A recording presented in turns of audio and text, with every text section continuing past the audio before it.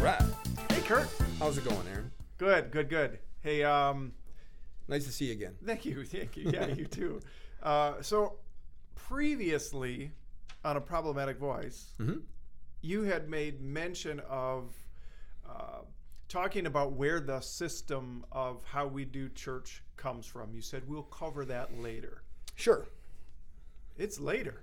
Do you want to cover that now? Yeah. So, well, you made kind of vague reference to it. Catch us up a little bit. The kind of conventional building-based system of church. Sure. What can you tell us? Sure. And I think I was speaking in my own story when I was preparing for ministry. I thought I was going to be a church planter. During that time of preparation, I was studying the early church, the New Testament church, trying to learn all I could so that we could have the kind of effectiveness that they had. That was my heart's desire. But I was viewing it all through the lens of, traditional, conventional church and that system.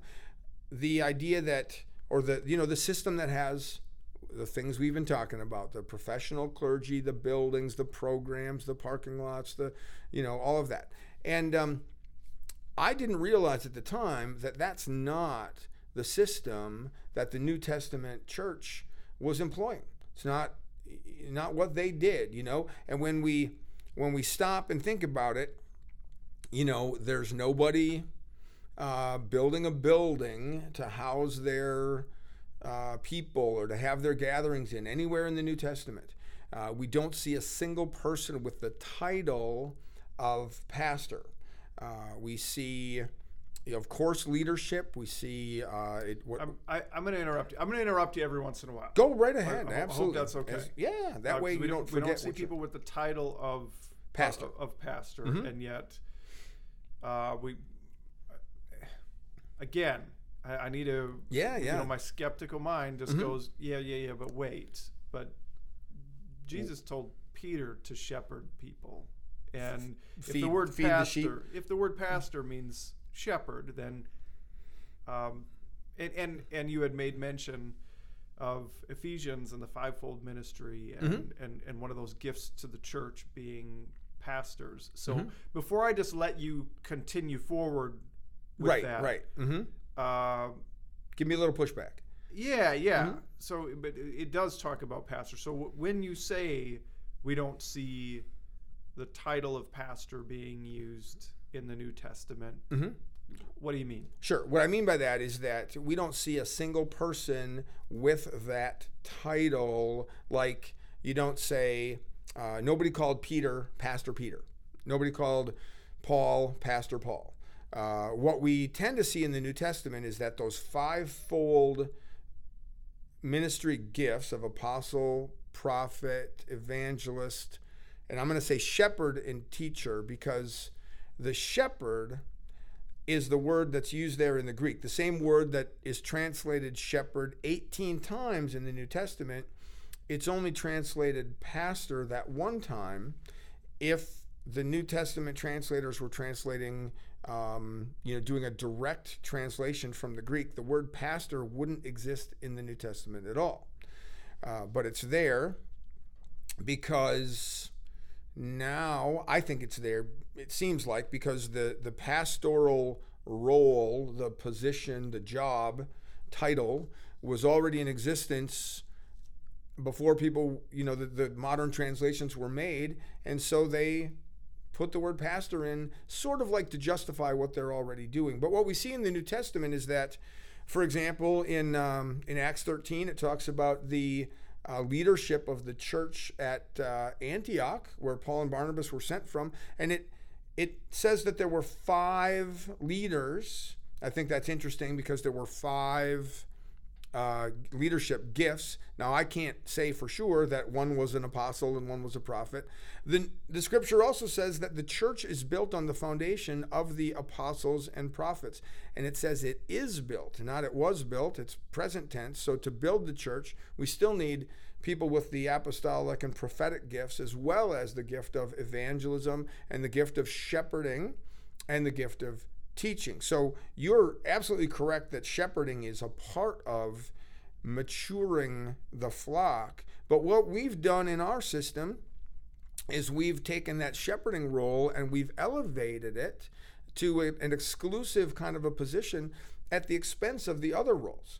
People who have the gift of evangelist and apostle and prophet, oftentimes those people don't even go to church because they don't feel like they fit there. They don't feel like they belong there because the system isn't really designed for them to function in their gifts, because we've elevated this pastor position above the other leadership positions. If we were to use the terminology that you used earlier, what did you say, the business of religion? When we say pastor in our context, we kind of mean CEO. Absolutely. Yeah. There's a lead pastor, a chief executive officer. Right. Okay. And you're saying, I mean, that's, I'm just trying to understand what you're saying. You're saying we don't see that kind of a CEO position in the church. Yeah, with an office, an actual, building with a little room where they sit in there and prepare their sermons. Sermons are typically more spontaneous in the New Testament. Preaching in the New Testament is done to the lost. It's not done to the found. A lot of people use that terminology when they talk about, that pastor is such a good preacher, but they're really talking about the teaching he's doing to people who are already saved. So really, you touch on a good point. There are many people who have the title of pastor, the position, the salary, but they don't have the gift. Where God has maybe gifted them in teaching, maybe he's gifted them in administration, so they can kind of CEO this business, this religious business, but they don't have this gift of shepherding the sheep. And, in our last segment, we talked about helping people learn how to learn from God. And if you think about how does a sheep eat, or who feeds a sheep? How does a shepherd feed a sheep? They don't chew up the grass for them and then spit it out into little bowls and spoon feed it to them, do they? They just put the sheep in the green grass and the sheep feed themselves. And so that's what we're talking about. We're talking about, let's get past this place where, and I talk to a lot of pastors who, and maybe you feel this way, you're a pastor, who say that they feel like a babysitter. In a lot of ways, they can't figure out why the people don't seem to mature, even though they're hitting them with good biblical truth week after week after week. The people just tend to sort of stay at this level of spiritual infancy. And part of the reason is because we're spoon feeding them. In my mind, I picture congregations full of people in high chairs with their, I can tell you that I react strongly against I've heard it many times in the 13, 14 years that I've been pastoring. I'm looking for a place that I can get fed. Yeah. So I get what you're saying. I brought you off track a little bit because you were talking about where did our systems come from. So sure. We're contrasting our current leadership structure with the New Testament leadership structure. But let's get back to how do we get here? Where did it come from? Sure. Now this is difficult for some people to really wrap their brain around. Sometimes, I mean, it's downright upsetting to people when they learn this reality. I travel around the world and train pastors, and I have seen them run the gamut from tears to anger. Some are. One man in India said, "I've been 60 years. I've been working as a minister for God." He was 20 something, and he's about 80 years old, and he was just mad because he said, "I spent 60 years thinking I'm supposed to be advancing this system that doesn't even have its origin in the New Testament." Okay. Just made him mad. So if you make me cry, that's going to be remarkable. Well, I appreciate the setup. I appreciate the warning. Yeah, I'm going to try to hold it back. I'll try not to make you cry. So or angry. So, but yeah. Well, don't hit me. Right. But no, the truth is that that in the New Testament times, the church was persecuted, so they met in secret. They met in hiding. They did meet in the temple, and people say, "Oh, look, the temple. They met in a building." Well, that's true, but they didn't build that building, and they didn't own that building, and they didn't operate that building. And in fact, they were in danger in that building. They would get arrested there. They would get persecuted there. They were the minority coming into that building and saying things like, "You killed the author of life, you people who run this building." They were not welcome there. So this was a public forum. So they were meeting in public and from house to house. Paul uses those words in, I believe it's Acts 2:20. He says that I shared the gospel publicly and from house to house. So that's the two things we see: public, house to house. You don't see sanctuary space, where the safe place where the Christians can gather. A bird sanctuary is a safe place for birds, and a wildlife sanctuary is a safe place for wildlife. At a church sanctuary, the idea that we have a safe place to go gather, it's not found in the New Testament. You just don't see anybody doing that anywhere. You don't see anybody meeting in the same place 2 weeks in a row. Same place, same time. You know what I mean? We can infer, we can guess, we can maybe say, well, maybe the people of Antioch did or didn't. So this is a broad oversimplification. So for those of you who are listening, I realize that there are a lot of things going on in the world in the formation of the church. But in a broad generalization, the church started in Jerusalem as simply followers of Jesus who made more followers of Jesus, obedient, reproducing disciples. And then 300 years later, it got to Rome before then, but about 300 years later, we have the Emperor Constantine. And Constantine claims to have become a Christian, claims to have, come to Christ. There's debate over whether he was truly born again. He didn't get baptized until he was on his deathbed, which is kind of odd if he came to Christ, many years earlier. But Constantine wanted to create this religion of Christianity. And so, but remember, before him, primarily the church is being persecuted. So they're meeting in secret. They're small groups in homes. They're trying not to be found. They're trying not to be obvious. So he doesn't have an obvious example of what to follow as he develops his religion. I ask people, if the president of the United States were to, especially the one we have today, if he were to want to invent a religion, because he's probably the most powerful man on earth. At the time, Constantine was probably the most powerful man on earth. If he was going to invent a religion, would it just be sort of a halfway, kind of a ho-hum religion? Would he just kind of do a mediocre job of creating that religion, or would he go all out and create the best religion the world's ever seen? I know the answer that you want me to say. Mm-hmm. There are probably a lot of podcasts that we could do theorizing about Sure. about that. But I imagine somebody who has a solid gold restroom would go all out. Yes. And so that tends to be the consensus as I ask that question around the world. So Constantine was a guy like that who, I'm the emperor. I think I'm the greatest man on earth. So he's going to create a religion. He's going to call it Christianity, but he can't look at any examples of the actual followers of Christ because they're, trying to be in hiding and in secret. So he looked around at the pagan religions of Rome.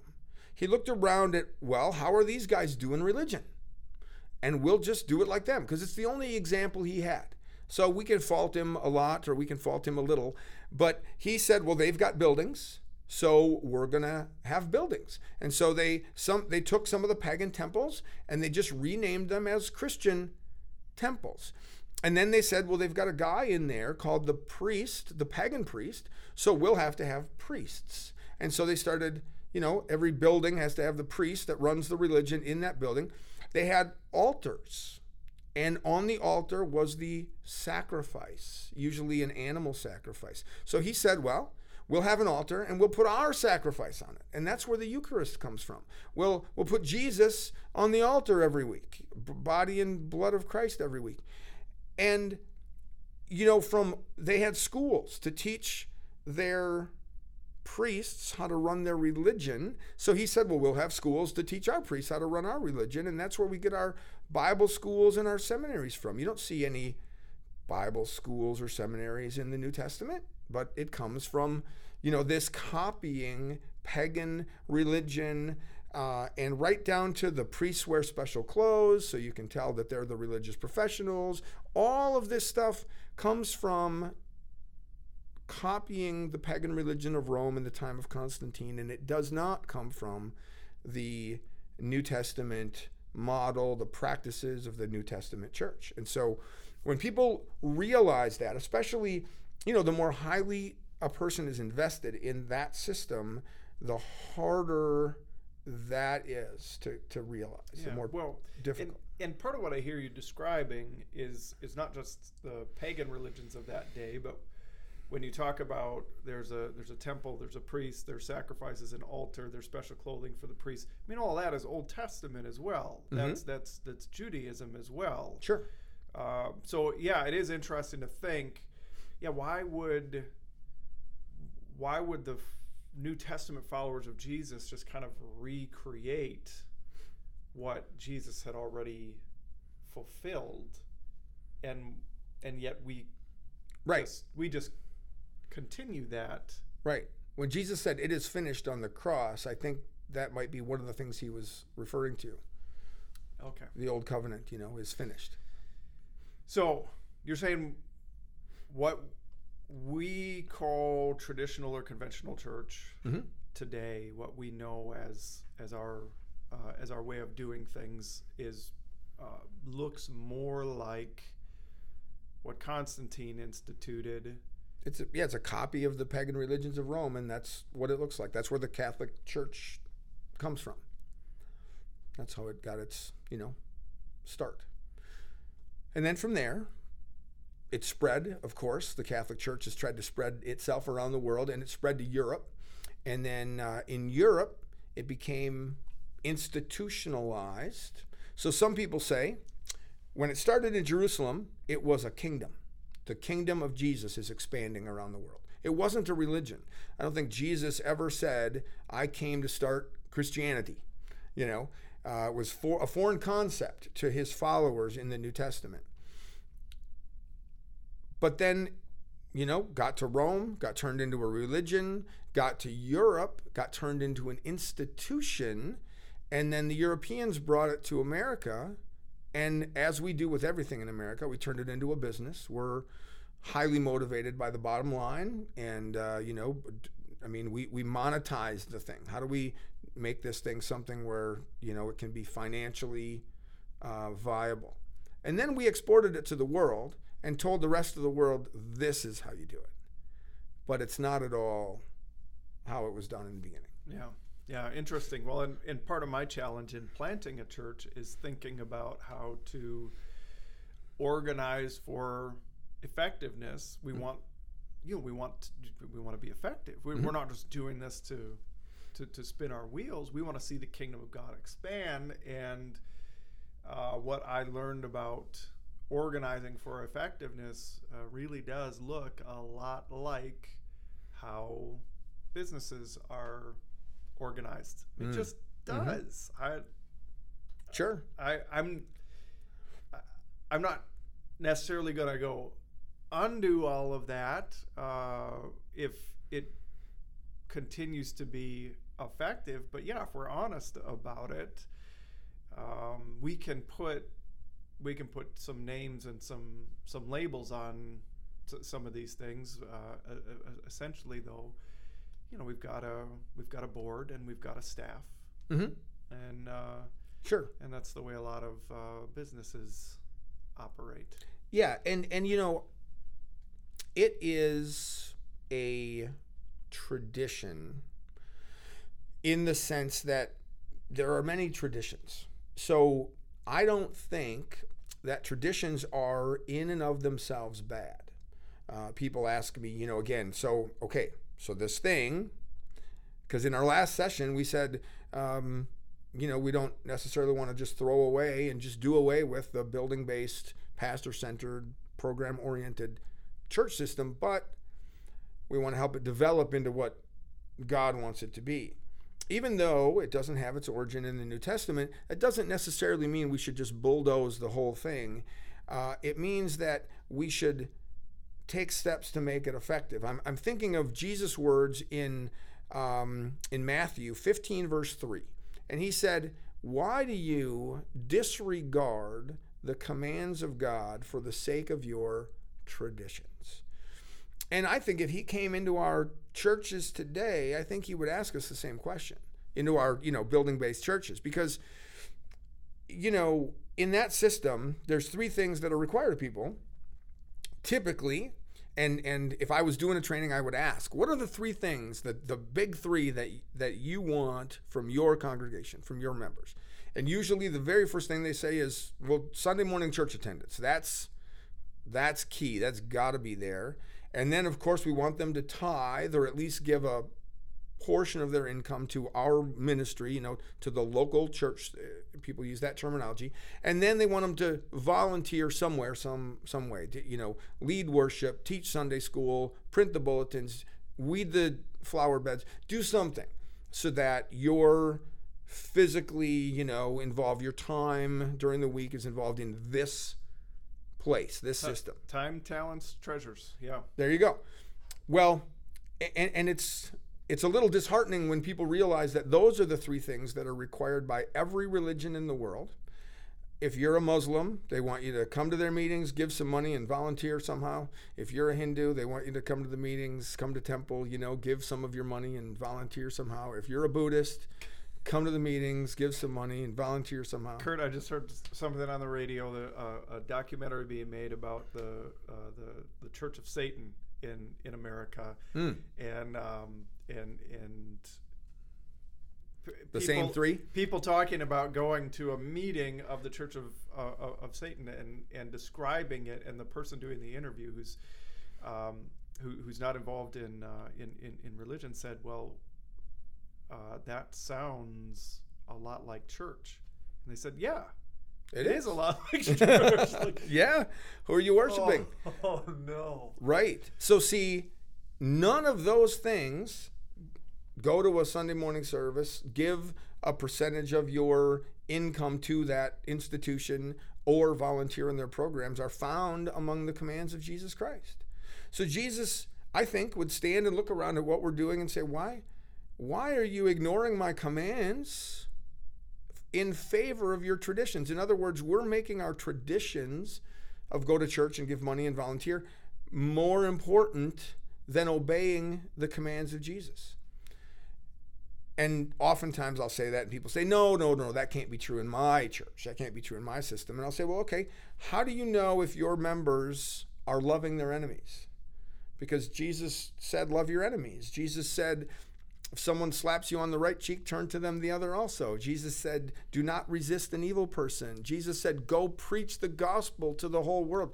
Yeah. Do we have any systems in place to make sure that our members are actually obeying Jesus, or are our systems set up just to make sure they're obeying our traditions? It would be fascinating and perhaps horrifying to take an inventory of what churchgoers are saying on social media and putting that side by side with the commands of Jesus about how we're to interact with our world, with lost people, with family, with other people, within the church.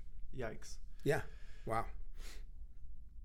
On the break, I was thinking about Colossians. We're probably about out of time, but Colossians 4, 5, and 6. Jesus said that you should, or Paul said, Jesus' Holy Spirit speaking through Paul said that we should make the most of every opportunity as we interact with lost people in the way we act and the way we speak. And now we speak through our fingers a lot. We text and we, tweet and message and the way that we present ourselves to the world. We're supposed to do it in a way that's wise so that we can make the most of every single interaction. And in our social media driven world, we have more opportunities to do that than ever. But are we doing it for the glory of God and for the expanding of the kingdom, or are we doing it for the glory of self? Wow. Wow. Yeah, I think you're right. I think this is a good point for us to wind things down, and as we prepare for our next time together, we'll think about that kind of traditional building-based system and explore the New Testament and say, well, what would the New Testament have us do that Jesus would recognize as his ecclesia, as his church? Thank you, Kurt. Excellent. And then I want to tell a story about a young girl named Esther next time to make that point. That sounds great. Awesome. All right. Thank you. All right. Praise the Lord.